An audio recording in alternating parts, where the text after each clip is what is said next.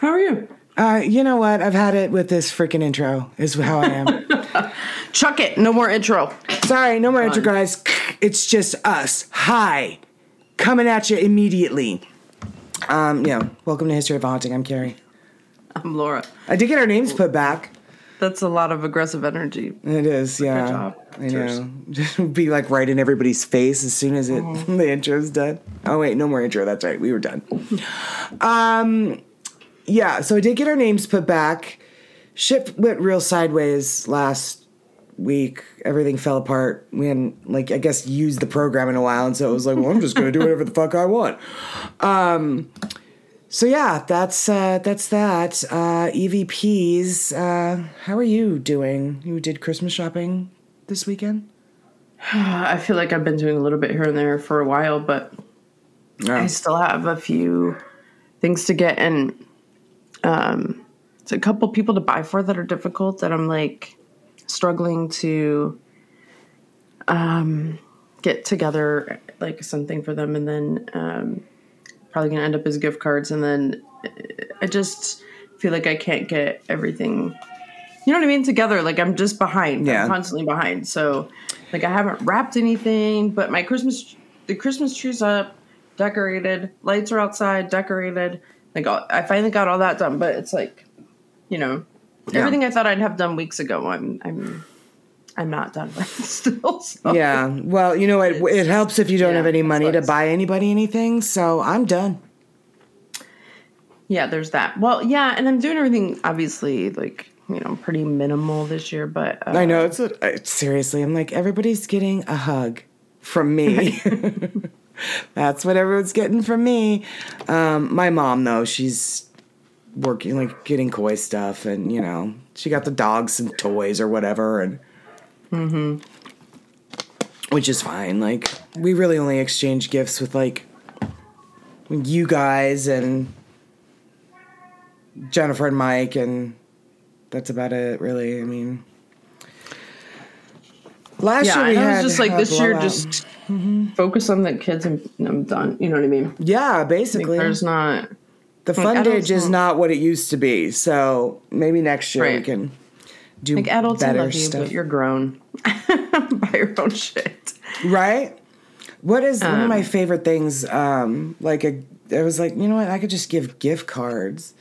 But one of my favorite things, every time I think of giving a gift card to somebody as a gift is, have you ever seen Mike and Molly, that show with Billy Gardell? He doesn't know what to get her for their first Christmas together, so he's talking to his best friend Carl, and he said, maybe I could get her a gift card. And Carl is like, you know what a gift card says? Here, you do it. And I'm like, that's kind of where I'm at this year. I don't know. What would you like for $5? A Little Caesars? Here's your $5 gift certificate to Five and Below. And right, exactly. Blow it on anything you want. Right? I mean... Go to the store, pick out anything. And you know what? I might do it for Dollar Tree, though. And then they could get 5 things they want. Maybe. Dollar Tree's not quite dollar tree anymore. It's $3.50 I don't tree. think Five and Below was either, but... Yeah, no, they started getting stuff that was around $6, $7, $8, $9.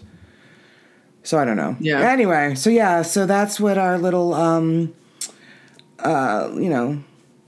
unemployed Christmas is looking like this year, which is fine. There isn't any, honestly, everyone's like, what do you want for Christmas? And I'm like, I literally don't have any idea.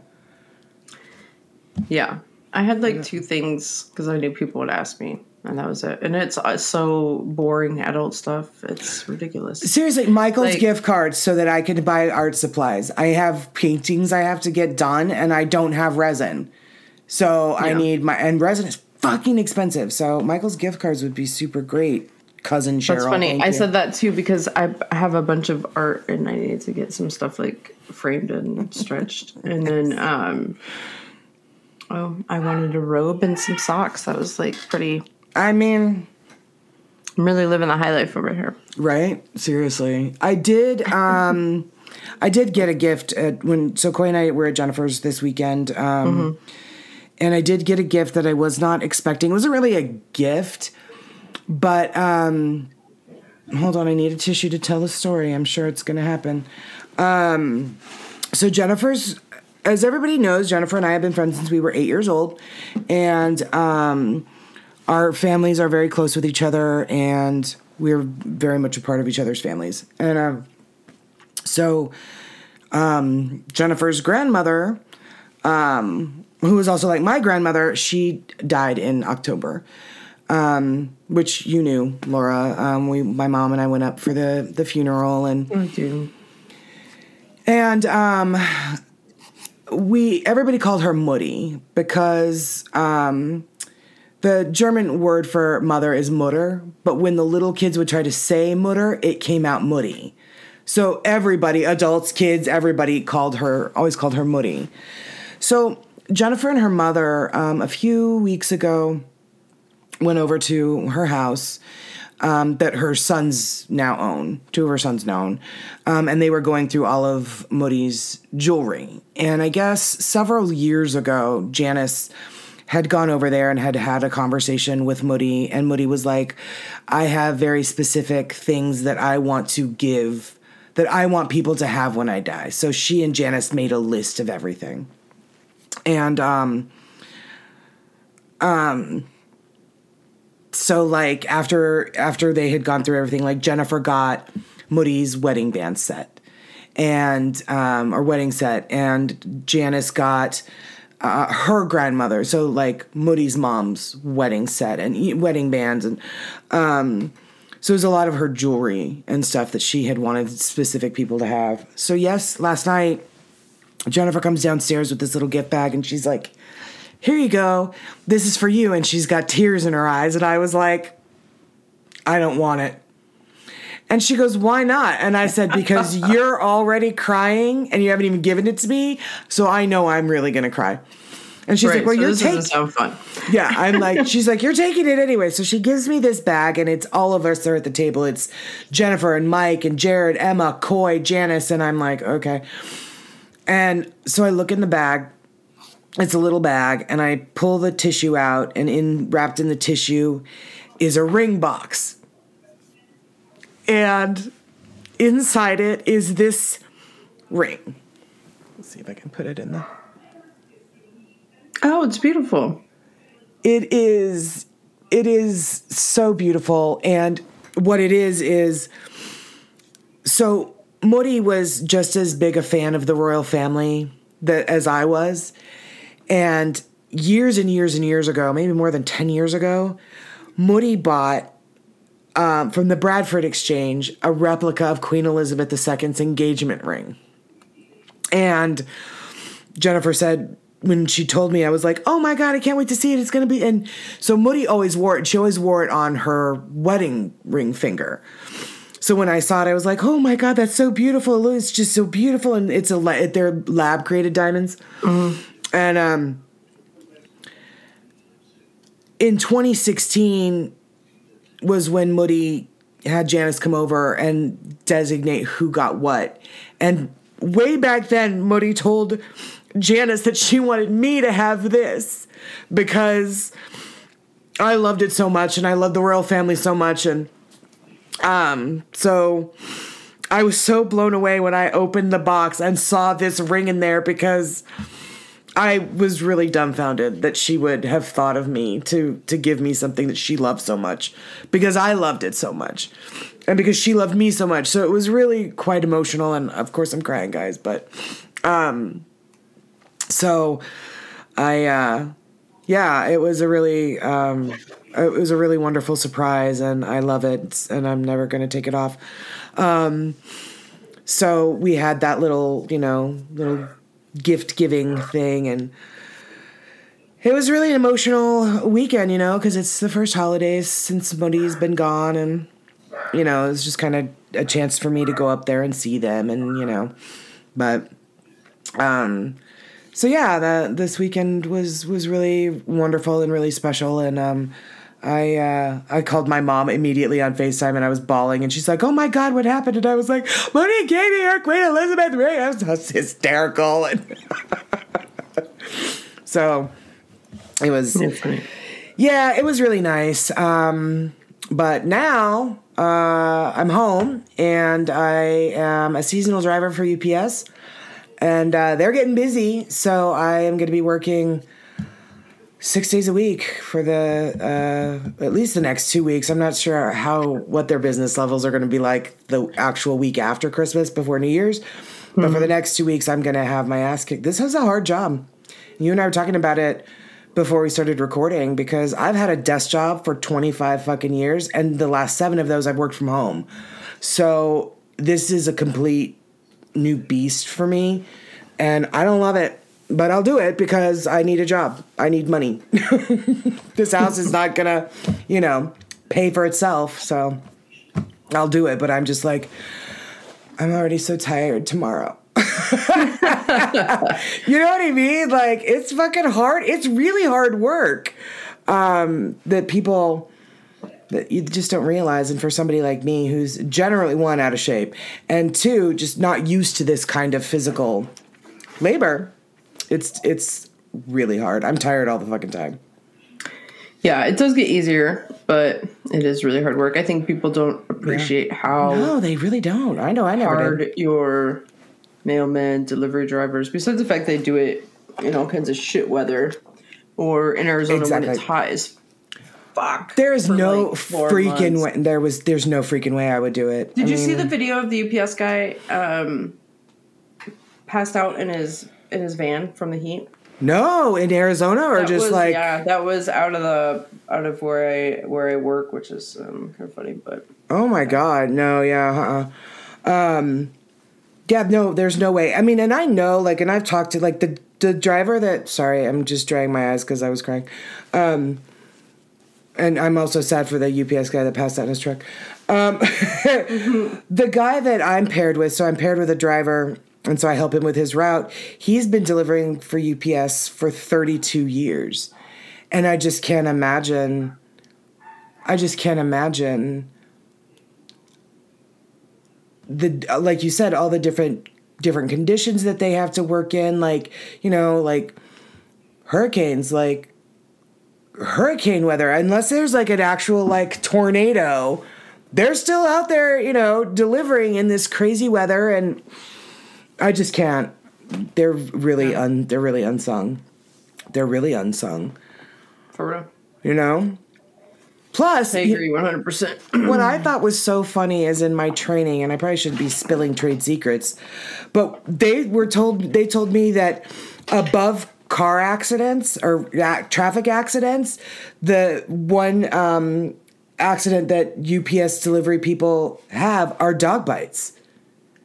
We just had a bunch of people get bit in really? Arizona, and we literally had some sort of representative come by in the morning and talk about dog bites. Somebody just got chased and almost bit, that I work with, that I see every day. Yeah.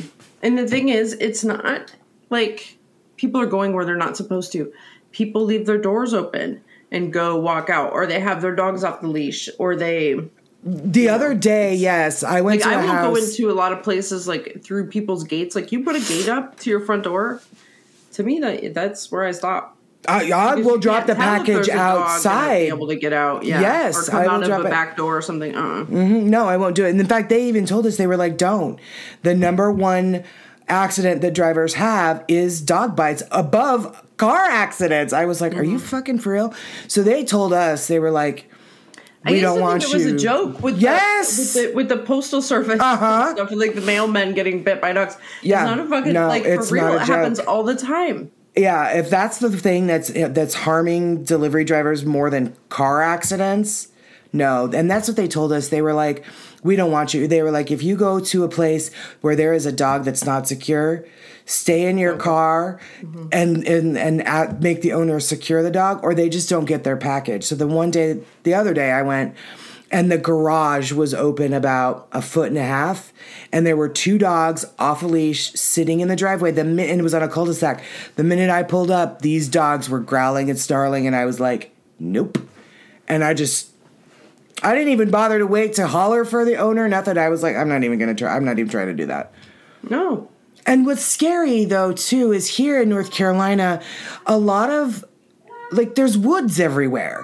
So there are a lot of homes that are in subdivisions, but there's trees everywhere. So you might hear a dog bark and they may not have one, but there may be somebody living on the backside of them that does, that's not secure, could come run through the forest that I don't see. Right. It's no joke, guys. Keep your dogs secure or you just don't get your packages. And honestly, I don't care. I'm not going to do it. I'm not doing it either. I am not going to do it. No, thank you. Yeah, like I might not be able to feel my feet because of the neuropathy, but I don't want to lose one. I still like to have them. I'm a fan. I'm a fan. Yeah, so it's a wild time. But you know what, Laura, when you're like, come do this with me, it's easy money, and you know, I was like, no, this sounds really stupid, and I don't want to do it. But you're right, it is. It is. It's not that difficult. You get exercise. I enjoy driving. Listening to music. It's super easy. Just about everybody is super nice. As long as you don't, have a clean driving record and your car's registered, your driver's license in the state you're delivering in, and you have insurance, then, they want you. They need you. They need the help. So anybody that's considering doing it seasonally, I think, when did they start? November, December? They start hiring for seasonal drivers. Give it a shot. Do it. I like it. And the money is pretty good. They pay you per mile too. And UPS is a good company too. They're union. Mm-hmm. They're union, have good benefits and pretty good. If you work there for, Right. And the seasonal. It's a good place. It is, yeah. And the seasonal folks, if you do a good job, then they consider you for other positions, like, within the company. So, like, you're one of the first that they look at because they obviously know, like, how you've worked for them. Can do so, it. Yeah. Oh, that's fun. That's fun. Yeah, so, but, yeah, like I said, I'm not crazy about, the getting out, going outside and... The physicality of it. Yeah. The lifting, the sanding, the all of it, yeah. The stairs, it's a lot. My stamina is improving, which, of course, it would. I'm losing weight, but the lupus medication helps with that, too. So I should be looking real fine come New Year's, I'm thinking. All right. I'm looking forward to it. Mm-hmm. Yeah, we got a fun show for you guys on New Year's. So yeah, that's pretty much what I've got. The ring, the job. How about you? That's it. Okay. All right, cool. I work a lot. Still. Yeah, you really do. You really do. My dog is barking. That's it. And my dog is barking, and my child is occasionally barking. I hear him holler now and then. Okay, great. Well, guys, we are going to be doing... This is a special, not really a special episode, but it's sort of a update on an object that we did way back when the podcast first started in 2019. So wow, that's a long time ago. 3 years ago, yeah. So it was episode 5. We covered haunted objects. And the objects we covered were Robert the doll, the Dybbuk box, and Annabelle the doll. And this was back when, obviously when Archie was hosting the show with me, and we did have my best friend Jennifer on as a guest host. Jennifer was actually going to be on this episode with us so that she could hear the update of the truth behind the Dybbuk box, which is what we're going to be talking with you guys about on this episode. I did want to say that some stuff came out about the Dybbuk box in 2015, and on behalf of the podcast, had we done our due diligence, we would have discovered this information, and we would have been able to present you with a different set of facts, a different story back then. But to that end, this is the true story of the Dybbuk box. So it's the same way that Laura and I do it. It's not a history and a haunting in this particular one. That is the way that Archie and I covered it when we first did it, but it's a different format this time. So generally Laura starts it out, but I'm going to start it out this week, guys, because Laura wasn't there for the research of it. Laura wasn't there for the initial part of it. So I wanted to start it out because I didn't. I want to own it, and the mistake, or what the maybe not necessarily a mistake. I don't really know how to put this. I just want to own what the story the podcast told, and Laura wasn't a part of that, so she's going to bring it on home with what's been going on. But let's all recap. Okay, Laura, you're familiar with the Dybbuk Box. It is a very, very popular, let me go back here, very, very popular haunted object throughout the world. So very well known, yeah. Very well known. To recap the story, guys, back in 2001, a man named Kevin Mannis was out visiting yard sales, and he was looking for supplies for his antique store furniture restoration business. He had come across an estate sale, and he found this old wine cabinet that he purchased at this estate sale. And when he was leaving with it, the granddaughter of the woman who had died, whose estate they were selling, came out and said, "Oh, I see you're buying the Dybbuk Box." And he was like, "What's the Dybbuk Box?" So she proceeds to tell him that her grandmother was a Holocaust survivor named Havila, and her grandmother had escaped Nazi-occupied Poland, where her parents, brother, sister, husbands, 2 sons, and daughter were all killed. She and a couple of other survivors fled to Spain, and they lived there until the end of the war. So Havila, who lived until she was 103, when she immigrated to the United States, the wine cabinet was only one of 3 items that she brought with her. And her granddaughter said that, I see about the Dybbuk Box. He said he wasn't familiar with the term, and she told him that her grandmother always kept it shut and out of reach because there was a Dybbuk inside the box. She had trapped a Dybbuk in the box. Now, she told him that in Jewish folklore, that a Dybbuk was an evil, restless spirit that possesses the living. And so this Dybbuk, the grandmother had trapped in this box. So she told him that, according to her grandmother, that the box was never to be opened, and if it was, bad things would happen. But of course, as all good stories do, he didn't heed the warning. So he takes it home, or back to his shop, and did he feed it after midnight? He did, and he got it wet. Damn it. In that order. Right. He fed it, and then it was thirsty, so he gave it water. No, he wanted to restore it because it was kind of a beat-up box. And so he was going to give it to his mother for her birthday. So he opened the cabinet because he didn't believe in the story that granddaughter had said. Right, of course. Of course. So when he opened it, he found a series of weird objects inside. 2 U.S. wheat pennies from the years of 1925 and 1928, 2 locks of hair, a dried rosebud, a 4-legged, octopus leg candlestick, a golden wine cup, excuse me, a granite sculpture inscribed with the Hebrew word shalom, and then Shema was carved into the back of the box, another Hebrew word, which was a prayer, considered to be one of the most important in Judaism. So he gives the box to his mother, and her name was Ida. He gives it to her for her birthday, which happened to be around Halloween, and the mother immediately had a stroke. And so the mother...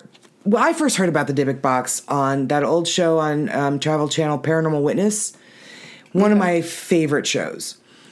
But in that episode, the mother gives an interview to Paranormal Witness, and she describes feeling a cold breeze come out of the box as she opened the doors, and then experiencing pure evil coming out. And then she immediately had the stroke. And when she's giving an interview on Paranormal Witness, she does speak like a woman who has had a stroke. So over the course of 2 years, the mother had managed to, from the hospital bed, tell her son, "I don't like the box. The box is evil. Get the box away from me." And I was like, okay. So for his mother's birthday, Kevin Mannis gave his mother a stroke. That was lovely. Nice. So nice. So, Koi, you don't need to do that for me. Right. So over the course of 2 years, he tried to get rid of the box.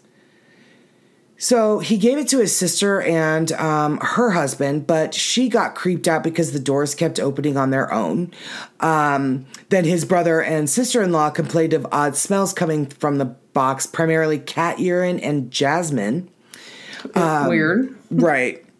The new fragrance from Bath and Body Works. I mean, I wish Jennifer were here because she's constantly ordering their soaps.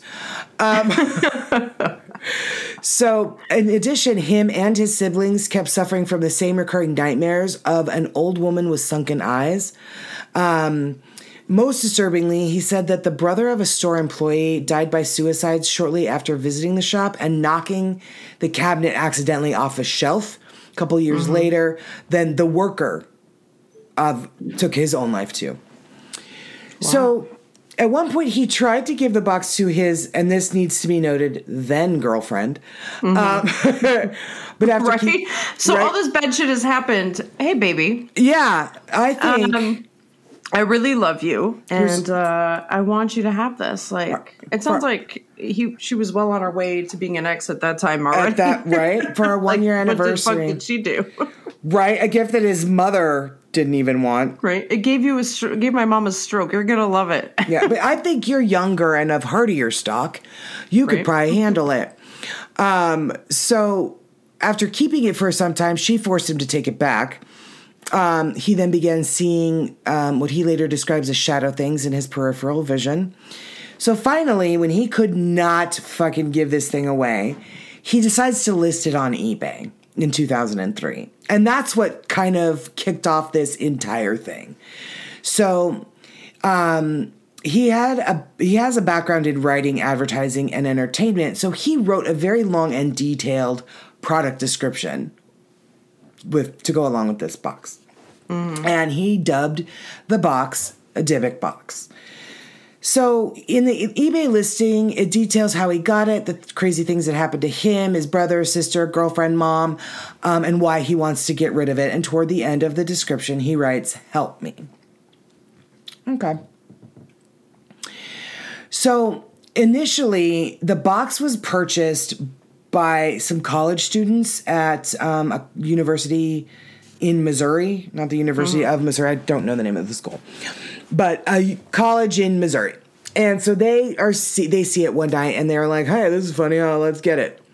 So the one roommate buys it, and as they have it, then they start smelling the cat urine and the jasmine. But then in addition to that, these mysterious black beetle bugs started showing up in their dorm room or their apartment, wherever they were living. A couple of them started losing their hair. They were all plagued with nightmares. They were like, "You need to get rid of this goddamn box." So they list it again. And one of the professors, this Jason Haxton, buys it. And he's intrigued by the box like, everybody. So he was the director of the Museum of Osteopathic Medicine in Missouri. He's studied American antiques and ancient artifacts for decades, and he was fascinated by this mysterious wine cabinet. So he actually would later go on to write a book about it.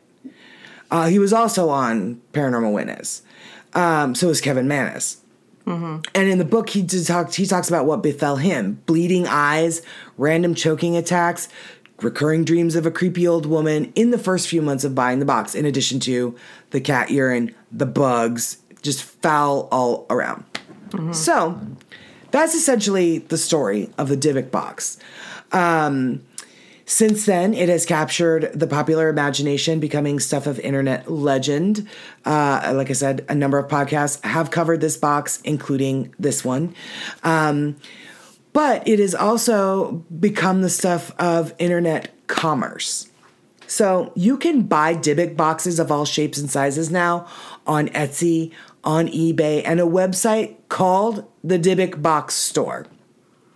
That's hilarious. That's like Right. the container store, but for the occult or Extra. some kind of crazy shit. Yeah. Mm-hmm. You can even watch people open Dybbuk boxes on YouTube.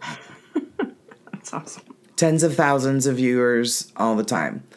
In 2012, the most prominent of 3 movies about the Dybbuk Box, The Possession, was produced by filmmaker Sam Raimi, and it was subsequently released with one of my very favorite actors, Jeffrey Dean Morgan. I love him so much. So he's in it. And essentially, it's kind of follows the same storyline. A family comes across this wine cabinet. The little girl gets possessed. They have to work with rabbis and to save her from this horrible Dybbuk. That's basically the film, but it's much scarier. And Jeffrey Dean Morgan has like better facial expressions. So both Kevin Mannis and this Jason Haxton were production consultants on the film. Okay. So, at the time the movie was released, an Entertainment Weekly article published that director Ole Bornedal, I don't know, I've never heard of him, he claimed that really weird things happened during production. He describes standing underneath an unlit neon light that randomly exploded and says that 5 days after shooting Wrapped, all of the props on the film were destroyed in a mysterious fire. I also looked into this, and Jeffrey Dean Morgan also said he witnessed that light exploding and then other weird things happening on set. To the point where somebody on the crew suggested they bring the real Dybbuk box to the set, and Jeffrey Dean Morgan was like, absolutely not. No. Wow, okay. You cannot bring that box here. Yeah, like White Temp Bait Jeffrey kind of Dean thing. Morgan is the guy from Supernatural and The Walking Dead. right, the Walking Dead guy with the bat, right? Yep, Negan. Yeah. Okay. Yeah. Just to make sure I was thinking the same guy. All right. Yeah. So, yeah, he was like, absolutely not. So, over the subsequent 5 years, Dybbuk fever has hit an all-time high thanks to your friend and mine, famed ghost hunter Zach Bagans, who, if you don't know who he is, come out from under that rock. He is the host of the Travel Channel's Ghost Adventure show, and now it's 900 spinoffs. So, in 2016, it was revealed that Haxton sold the box to Bagans for a sum that neither party will to this day reveal how much he bought it for. So that year, Bagans featured both Mannis and Haxton on an episode of Ghost Adventure's Deadly Possessions, which I've seen that episode. Is it good? No. No. Okay. No, yeah, nothing he does is good. So in the episode, though, he brings the box to his haunted museum in Vegas, and today it is one of the museum's like biggest attractions, touted as the world's most haunted object. So, a couple of years ago, when COVID hit, Bagans created a new show, Ghost Adventures Quarantine, where they investigate haunted items in his museum. Okay. And one of it, they did of the Dybbuk box. And Bagans supposedly heard it say Kevin, the box say Kevin. So I don't know if you've seen it or been to the museum, but Zach Bagans currently has it on display in a fairly thick plexiglass case. Mm-hmm. The box is like surrounded in salt, and there's sage all around it. And there's a camera trained on it 24/7. And Zach Bagans and his employees swear that they'll come in, the doors will have been shut when they left of the box, and they will be opened when they come in. They also claim that the salt line around the box is like moved from the box outward, like almost like whatever's in there is trying to test like its boundary. Mm-hmm. Yeah. So, the show captured on camera what Bagans and his crew claimed was a figure that manifested inside the box. The highlight of the episode, however, at least from the media standpoint, and I don't know if you heard about this, Archie does talk about it in our episode. I remember, yeah. Was the security, camera footage of Zach Bagans and his friend, musician Post Malone, touching the Dybbuk box prior to Bagans opening it. Well, what happened was Post Malone was touching Zach Bagans' shoulder when Zach Bagans touched the box.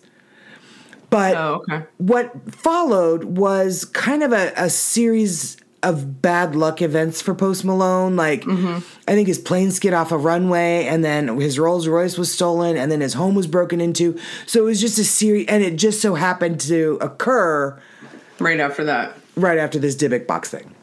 So, what I do want to talk about for a minute is, what is a Dybbuk actually? So, before we talk about a Dybbuk, I want to talk about Teshuvah, which is, in the Jewish tradition, it is repentance, essentially. Like for Christianity, it is repentance. Teshuvah is a Hebrew word that translates as returning. And one of the Hebrew words for sin is chet, which in Hebrew means to go astray. So, therefore, the idea of repentance in the Jewish faith is thought to be a return to the path of righteousness. Now, Teshuvah can be done at any time, but the high holiday season and Yom Kippur especially is considered a particularly auspicious time for it. The process of repentance includes 3 stages: confession, regret, and a vow to never repeat the misdeed. But the true penitent person is one who finds themselves with the opportunity to commit the same sin again, yet declines to do so. So it's a lot of prayer, charity, and fasting are also said to help one win forgiveness. So I was listening to, and I didn't mention our sources, guys. I will mention it at the end of the episode. Sorry, we just jumped right in. This podcast called the Jewitches Podcast. And it's this wonderful girl who basically discusses all things Jewish folklore. And I listened to her episode on the Dybbuk Box. She takes Teshuvah a step further by saying, like, for example, Laura, you decide to say something mean and a lie about me to somebody, whoever it is. Okay. And the way that you, through Teshuvah, what you're supposed to do is, in addition to, confession, regret, and a vow to never do it again, you take that a step further and you come to me and you say, hey, I told everybody that you weren't actually a magical unicorn, and I know that was a lie. And I told people you weren't, and I'm really sorry. And so then you admit to me the lie you told. Right. You then go and you find the people that you told the lie, and you go to them and you'll be like, hey, listen, I lied about Carrie. She actually is a magical unicorn, and I lied and said she was not. Kind of a thing. Like, you take it that step further, and you accept responsibility for what you did and what you said about me that was horrible, mean, and very untrue. I am a magical unicorn. I would never say I know you would never. So prayer, charity, and fasting are also said to help one win forgiveness. Now, in Kabbalistic texts and Jewish folklore, a Dybbuk is believed to be the dislocated soul of a dead person, returned from Gehenna, which is the spirit world that's a Hebrew term for the spiritual world below heaven. So occasionally, a soul that has not been able to fulfill its purpose on earth or has not practiced Teshuvah is given another opportunity to do so as a Dybbuk. So say you don't do Teshuvah, you don't go and repent, you're not apologetic for calling me, saying I'm not a magical unicorn, and you die. Then your soul kind of becomes dislocated, not really fragmented, but sort of incomplete. So you then could choose to possess another living person so that you could then repair your soul. Does that make sense? Yeah. Okay, that's what a Dybbuk is in Jewish and Kabbalistic folklore. Okay. So it's a soul that has not been able to fulfill its purpose on earth is given another opportunity to do so as a Dybbuk. Such a spirit seeks out a living person in a similar situation to itself during its lifetime and attaches itself to that person. Thus, a Dybbuk is the soul or spirit of a dead human being, so it can be distinguished from a demon or a spirit or supernatural being such as a malevolent fallen angel. They're not demons. Right. And you cannot trap them in boxes. Well, God damn it. Yes, you cannot trap them in boxes, because that's not where Dybbuks don't just float around in Right. the ether looking for somebody to possess. They actually become Dybbuks and then, like, from what I understand, almost immediately possess. Oftentimes, it's somebody that the dead person knew. Oh, interesting. Right. Mm-hmm. So now, the reveal of the truth. So over the course of the years, there had been plenty of skeptics in this story. A lot of people in the Jewish community who knew what Dybbuks were like, that's not a Dybbuk. You can't do it. But nobody was listening because the story was so fascinating, right? Right. And I admit, we weren't listening either. So in 2004, the Los Angeles Times ran a story, and then in 2012, the Riverfront Times also ran a story that cast doubt on the legend of this Dybbuk box. Right. So in 2019, the Skeptical Inquirer magazine, an author by the name of Kenny Biddle, dismisses the haunted wine cabinet as a hoax, and as proof, he posts a screenshot of a Facebook post from Kevin Mannis, dated October 24th, 2015, that reads, quote, I am the original creator of the story of the Dybbuk Box, which appeared as one of my eBay posts back in 2003. The idea that Dybbuk boxes have some kind of prior history or history prior to my story, and the idea that a Dybbuk box could contain anything other than a Dybbuk, along with any deviation to the type of contents I created that were found inside of a Dybbuk box, is laughable at best. How about this? If you or anyone else can find any reference to a Dybbuk box anywhere in history prior to my eBay post, I'll pay you $100,000 and tattoo your name on my forehead. There were only 10 authentic and original Dybbuk boxes created ever. The term Dybbuk box was never used or known prior to 2001. I was the original owner. You may contact me and ask any questions you might have, answers about Dybbuk boxes, my experience with them, or anything related from anyone else are probably a bunch of crap. Okay? So, the article that I got a majority of this information from, it's an inverse article that was written by Charles Moss, is the author. And that is a heavily used source in today's episode, guys.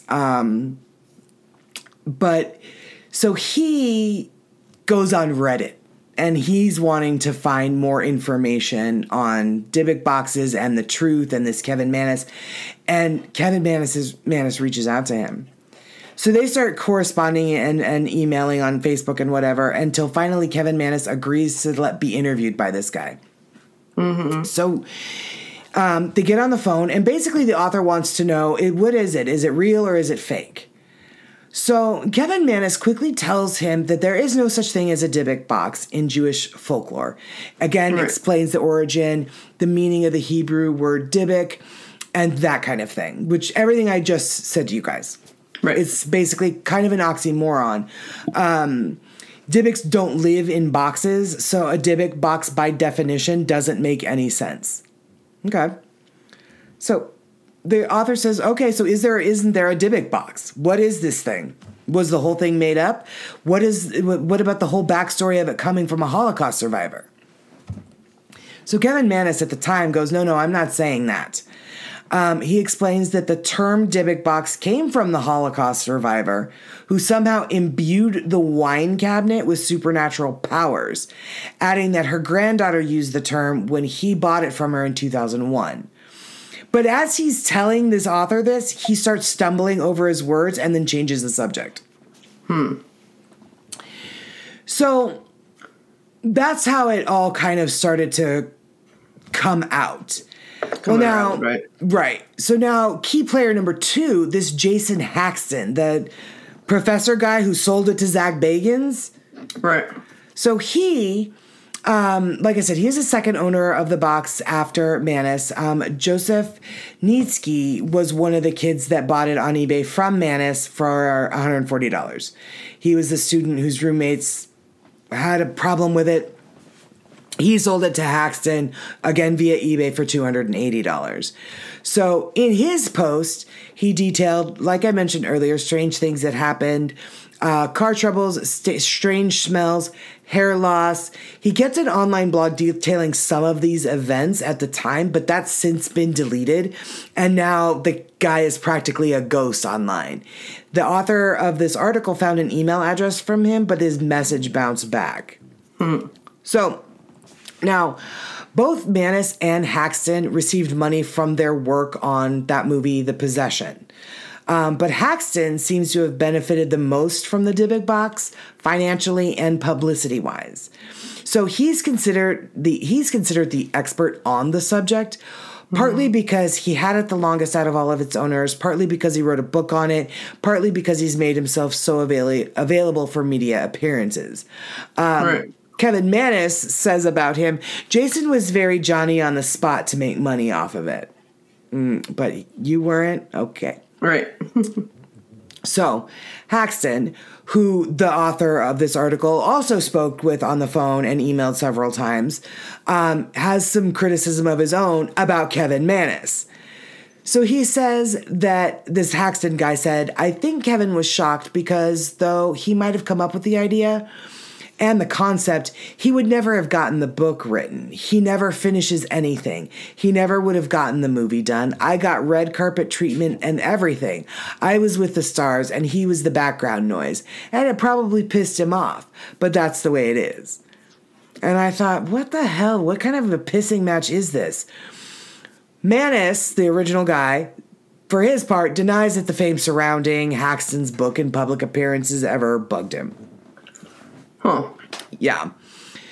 So some of the rivalry between the men can be explained by the end of Haxton's book, in which he calls Manus out, accusing him of making the whole thing up.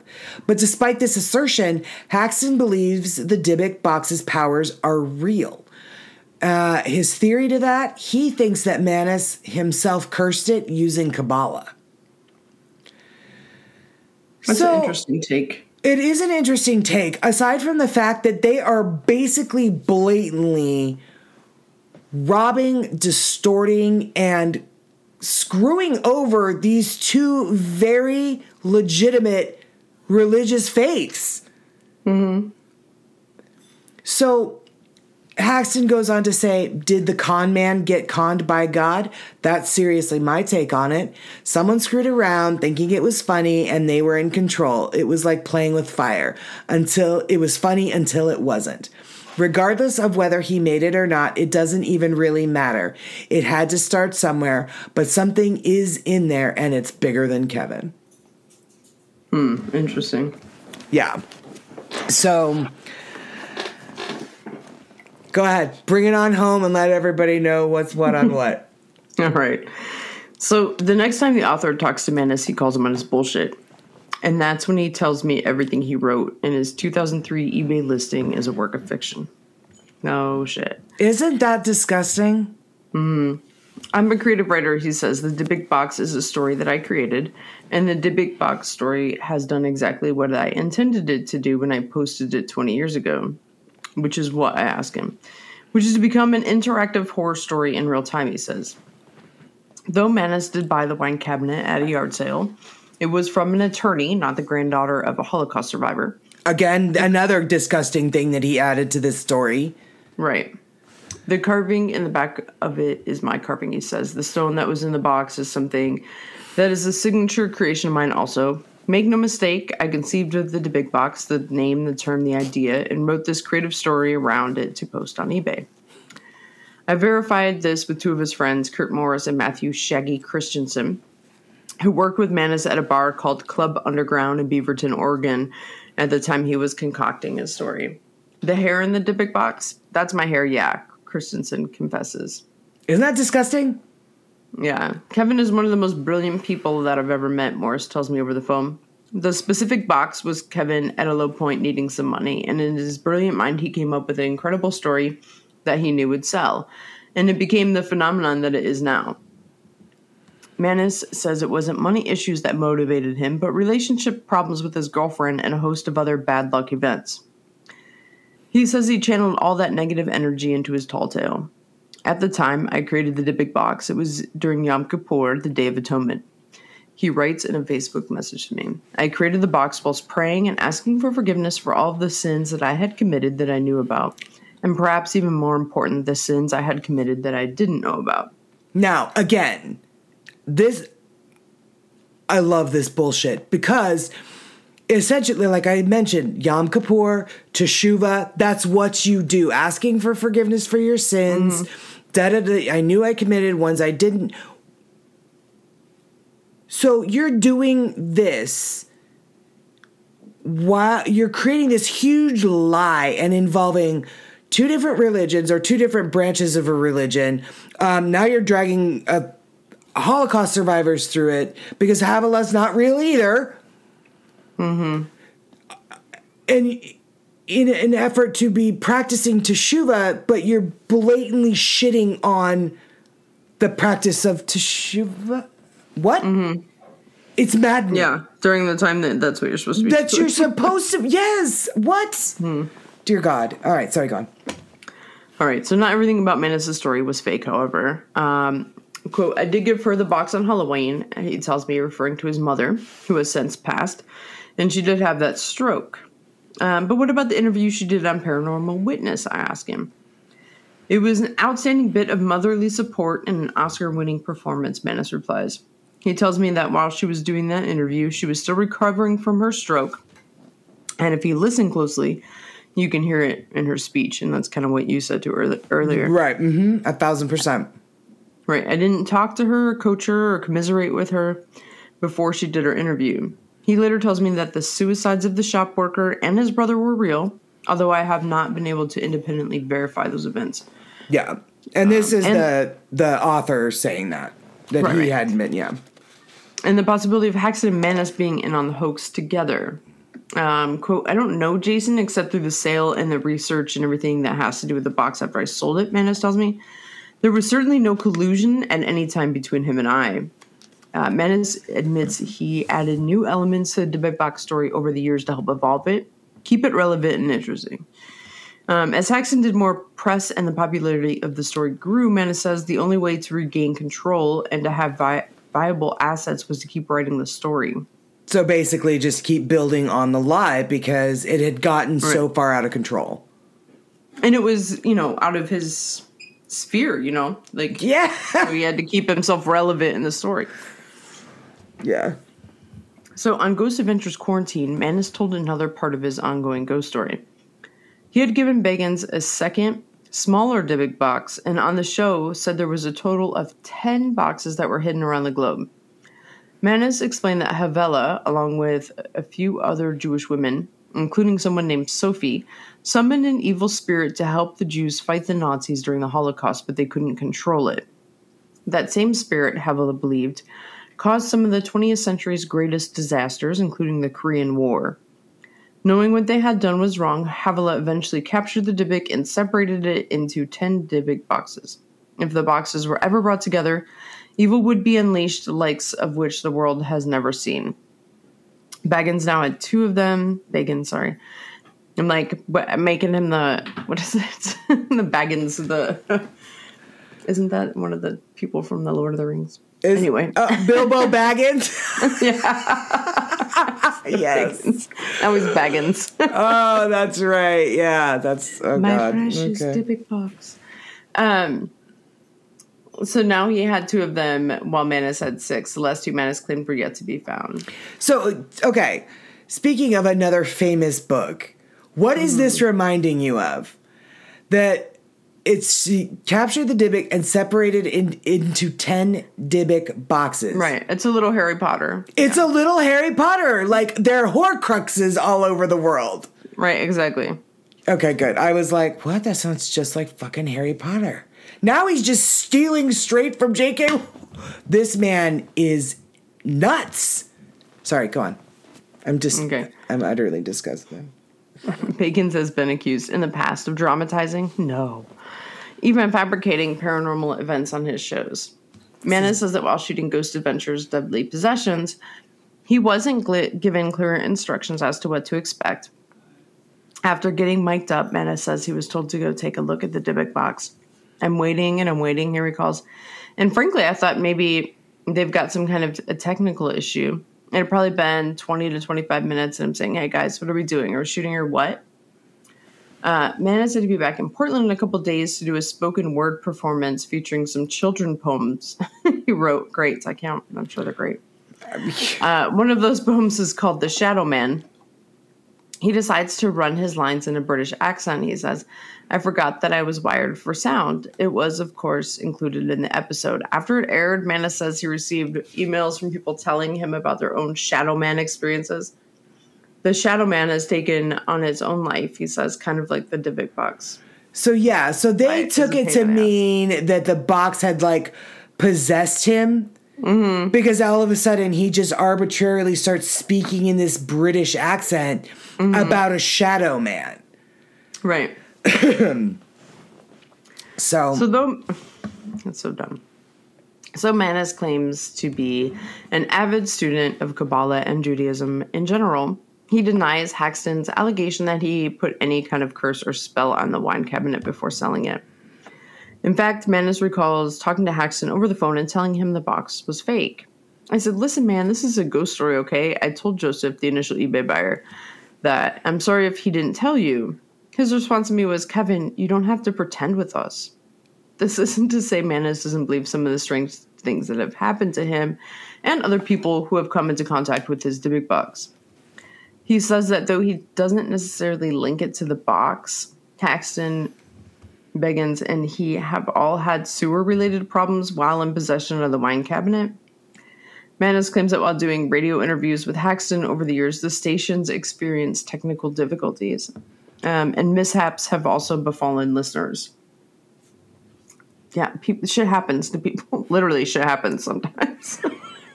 That's sewer-related problems. Oh my God, I hope that you and I don't now. We'll keep you guys posted, though, if we do. Will we? I don't know. Anyway, when we've done radio interviews, people would call up and say, hey, my computer just burst into flames when I brought a picture of the box up. He says, a woman called up during a show one time saying that her truck had caught on fire when she brought an image up. That sounds just like bad wiring. That sounds like bad wiring. And also, were you in the middle of driving the truck and you were looking at photos? Like, that's not safe. That. I have a lot of questions about that one. Mm-hmm. On the other hand, Manis says that he said people accuse him of being a grifter and a scammer. No. People don't. Because you are. Online. Right. He says they say very nasty things. Even when I revealed to Haxton that Manis has confessed to making the whole thing up, Haxton, maintains that everything that's happened to him because of the box is true. And ultimately, he says it's been more of a blessing than a curse. Of course it is, because you made a bunch of money off it. A bunch of money off of it, yeah. Mm-hmm. I always call it a wish box, says Haxton. Whoever created the Dybbuk box gave it a power to do something. The creation of the Dybbuk box and its story created a ripple effect in people's lives. Referring to Manis, he adds, the sum of the Dybbuk box is greater than he ever imagined. The sum of his bottom line. And what I wanted to know, would the current owner of the box make of Manis's admission? On Tuesday, I emailed Beggins, who initially declined to be interviewed for this piece via Haunted Museum representative, to inform him of Manis's confession that set off a flurry of communication between the two men that I later became privy to. Manis messages me via Facebook to say he'd just gotten a call from Beggins. Not good, he writes. Not happy. And you won't believe the shit happening now around me. Seriously, like I'm getting bombarded with the curse. Then he I genuinely believe happened to believe him in the last week. What? I genuinely believe that Bagans probably did call him to be like, what the fuck is this? Yeah. Oh, I bet. And why am I hearing about it from a reporter? Mm-hmm. Yeah, I believe that happened, but... Yeah, so I guess a bunch of bad shit happened to him afterwards. He said that his car broke down, his girlfriend left him, her mother died, and 2 of his friends passed away. I'm not going to go into the rest of the stuff that has occurred over the last 7 days, he adds, but it is striking to say the least, and it keeps on coming. Despite all this, in a subsequent message, he still refers to the original Dybbuk Box story he wrote as quote-unquote fictional. Later, I hear from Bagans via email. Quote, since owning the Dybbuk Box, there have been countless documented experiences people have had with it, Bagans writes. Not just from myself, but my museum staff, my fellow crew members, visitors, and most notably Post Malone. He also claims that multiple guests have been seriously affected in the Dybbuk Box room in his museum, some of them escorted out on a stretcher by EMT personnel. I don't believe this to be the full truth, he writes in response to what Manus told me about making the story up. He cites some of the things that have befallen Manus in the past week, which Manus has also shared with him. I think there is so much more to the Dybbuk Box, and regardless of its origins, it is very much cursed and evil, Bagans continues. Bagans. I'm not surprised that more controversy and conflict keep arising from it. The Dybbuk Box has always raised questions and intrigue, and this adds to its narrative. For those who always doubted Manus' story, this article is their confirmation. For those who believe in the Dybbuk Box, Manus' admission won't have much effect on them at all. No. The Dybbuk Box has been the focus of books, a major motion picture, and TV shows. Bagans writes in the conclusion of his email, there is more to this powerful, cursed item. Its story is still being told. But here's the thing. This story is still being told and being added on, and being added to on the basis of the Jewish faith, which has been proven to be incorrect. Dybbuk is not a demon. It can't be trapped in a box. So why are any of us to believe any of them anymore? Yes, 1,000%. The idea, and that was one of the things, hang on guys, I closed my notes before I gave the sources. So let's just do the sources real quick, like the Jewitches Podcast, the Inverse.com article by Charles Moss, New World Encyclopedia.com, and MyJewishLearning.com are all of our sources for this episode. Which I regret not using. Well, the Jewitches Podcast is new, but I regret not. Well, no. I just regret it. I regret everything. Laura regrets nothing. Which is something that the Jewitches Podcast pointed out as well. And I highly recommend you guys go in and take a listen to it, because she really does go into a really wonderful explanation of what a Dybbuk is, Teshuvah, and how important that is to Judaism, and that essentially they're just this guy who claims to be Jewish, this Kevin Manus. Why would you do that to your own faith? But then at the same time, like, a lot of people do a bunch of really shitty shit in the name of Christianity. And well, that's pretty normal for people to like capitalize on the faith, and yeah, it's just really awful stuff. Mysticism that surrounds religion, right? Any religion, especially when people don't really understand it. Yeah. It is a really good story. It's a good story. I mean, at the end of the day, that's the one thing that he really has going for him, is that he came up with a great story. Yeah. I mean, it's not super original or anything. I mean, something being trapped in a box. Okay, we've been there before, but he did turn it into something. So, kudos for you. Yeah, he did turn it into something. I think it's interesting that this, and so let's, for argument's sake, devil's advocate or whatever, let's, for argument's sake, say that Jason Haxton and Zach Bagans are correct to a point. Again, for argument's sake, guys, I'm not saying they are. But let's, devil's advocate, let's say there is something in this box now. It's not a Dybbuk. We've all learned that's not possible. But maybe there is something in this box now. Okay. There is a thing, Laura, and I don't think we've really talked about it much, but are you familiar with the concept of a tulpa? I don't think so.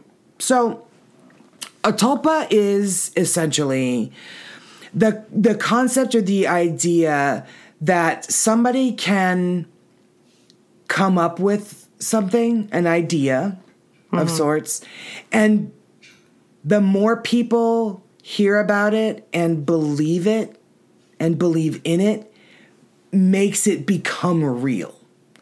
It just sounds like power suggestion is what that fucking sounds like. Right, but in mystical folklore, that thing actually becomes real. Becomes a real thing. A real thing.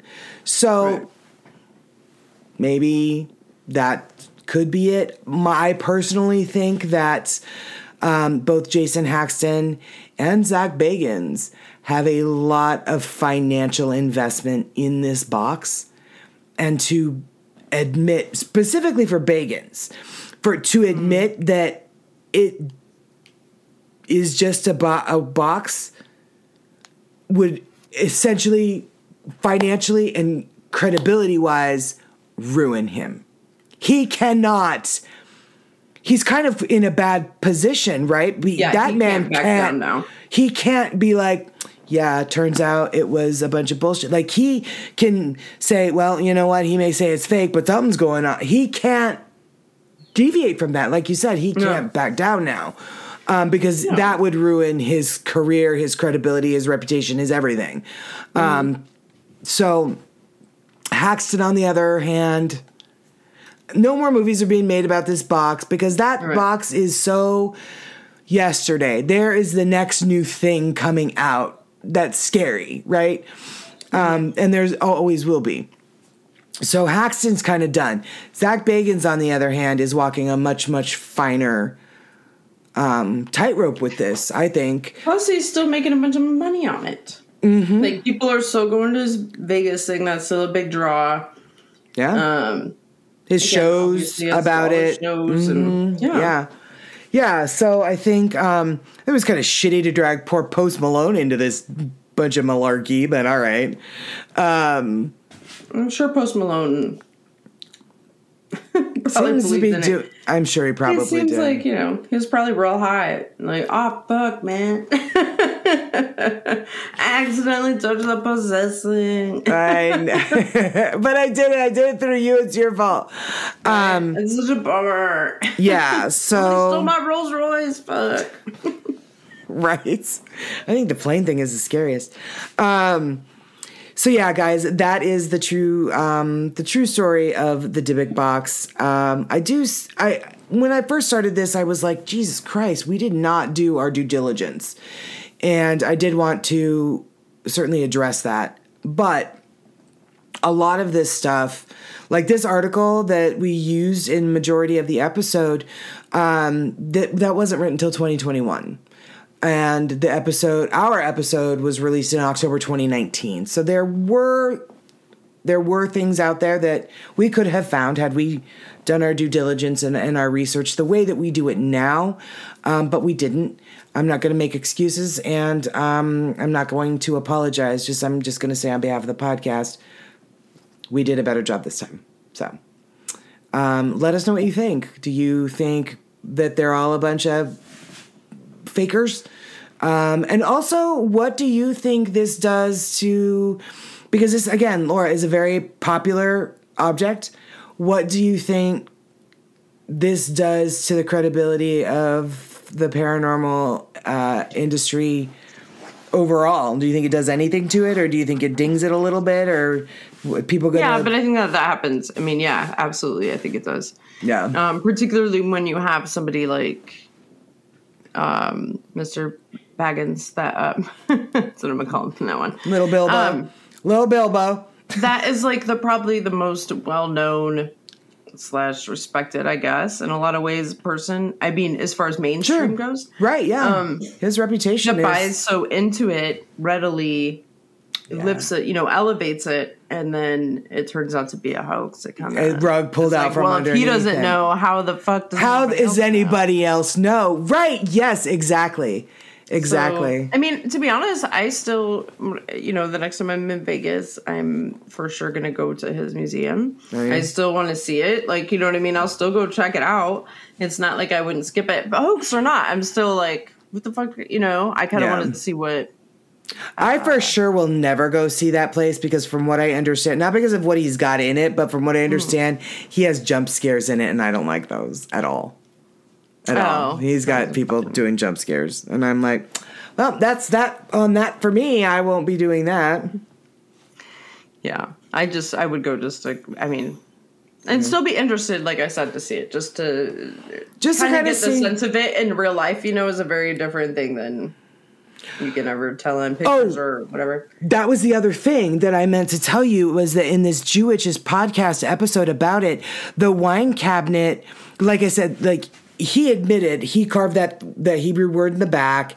That was a friend's lock of hair, like all the stuff that was in it. The cabinet itself was a bar from the 1950s. It's not it's not even a wine cabinet. It's a bar from the 1950s. Like you have in your home or whatever. So yeah, interesting. Yeah. So just literally everything is just a bunch of malarkey and with regard to this particular object. Now, I'm going to go on record and say, just because and it is one of the world's most famous haunted objects, just because this turned out to be fake, does not mean that other haunted objects we know of and we don't know of, that does not mean that they are also fake. Just if it's in a certain museum in Vegas, there's a strong suspicion. Now, unfortunately, yes. So I certainly, I bet he had got some lawyers on that dude. Ooh, if I were Zach Bagans, I bet he did get a fucking pissed off call from Zach Bagans. Yeah, but I bet he was furious. Yeah, I don't know. Yeah. I don't know what he's going to do. He didn't buy it directly from him. Well, no, he's not. And this has been a couple, 2021 was when the article was published anyway. So anyway, I will say that, that just because this turned out to be a bunch of bullshit doesn't mean that other haunted objects that we have covered on the show and that you guys are aware of and that people, even ones that we're not aware of, things that are affecting people's lives on the regular, that doesn't mean that those are fake. But yeah, apologies to the Jewish community, and because they were calling bullshit them from day one, and nobody was listening. Everybody ignored all of these people that were like, "That's not even what a Dybbuk is." You know what I mean? Like that's just to make. Drag a Holocaust survivor in it, even though she was fake. No. Don't do that. That was even more disgusting. Or just as disgusting. Like, stop it. Let's quit. Let's quit doing that, guys. Let's not. Don't bring in actual people that have suffered tremendously into your disgusting story that you say you were writing during Yom Kippur when you should have been observing Teshuvah. That whole part about him saying that he was doing Yom Kippur while begging for forgiveness for his sins that he committed and didn't know he was committing. And I was like, are you sure you're a Jew? Because you don't seem to know what the religion is really about. That one part blew me away. I was like, is he fucking for real with this? So anyway, guys, thanks for hanging in with us. Thanks for checking out this episode. Certainly, definitely. Possibly, maybe, if you wanna, or you probably should for sure, check out the episode on the Dybbuk Box of Jewitches Podcast. You can get them where you can find us, everywhere you listen to podcasts. It's really wonderful. And the girl is really, she knows her stuff, and I'm enjoying the episodes and the things that she covers in Jewish folklore. So, cool. Yeah. So I definitely recommend that. We did our sources, and Laura, why don't you let everybody know where they can follow us should they choose to do so, and I believe they will. Of course, why wouldn't you? I mean, you can follow us on Instagram, Facebook, and TikTok at HOH Podcast. And further on the TikTok at HOH Carrie and HOH co-host Laura. Yeah. So anyway, that's that, guys. Thank you so much. With mine and Laura's schedules being kind of all over the place and herky-jerky, we will still be putting episodes out every week, but as you're finding, we're not able to get those done on Saturdays. We're going to be just recording as we're able to, dropping them as soon as we got them. So it is late on a Sunday night, so this will come out first thing Monday morning, along with our Monday morning story, which we're getting ready to do here in a minute. And otherwise, to that end, as always, stay safe out there, because you never know who or what Dybbuk is sitting there going, that's not even what I am. You're not telling it right. You're not fucking listening. You're not listening. Bye, guys.